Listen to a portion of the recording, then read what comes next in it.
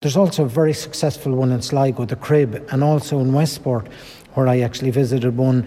It's kind of a drop-in youth cafe where people can go in. There can be different programs brought in there to help young people, whether it's teach them about rules of the road, whether it's teach them about safety on the internet. And, a lot of young people are involved in sport and activities like that, but there are a lot of young people that aren't, and they need to be facilitated as well.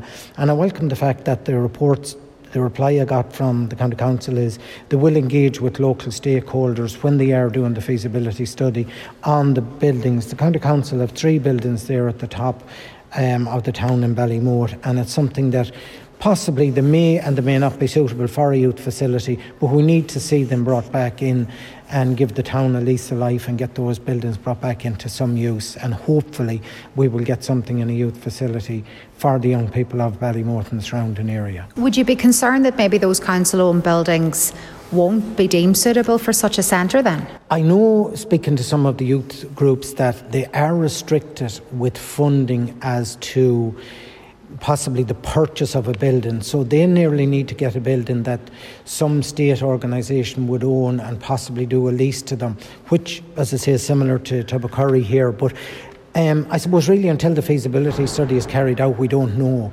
But, for youth groups and our young people, we need to look after them. They're very vulnerable. They need to be meeting in a safe setting. They don't need to be going into pubs, hanging around chippers. They need to be going into a place where they can engage with their friends, learn and meet people. And, they're the future of our county, so we need to look after them.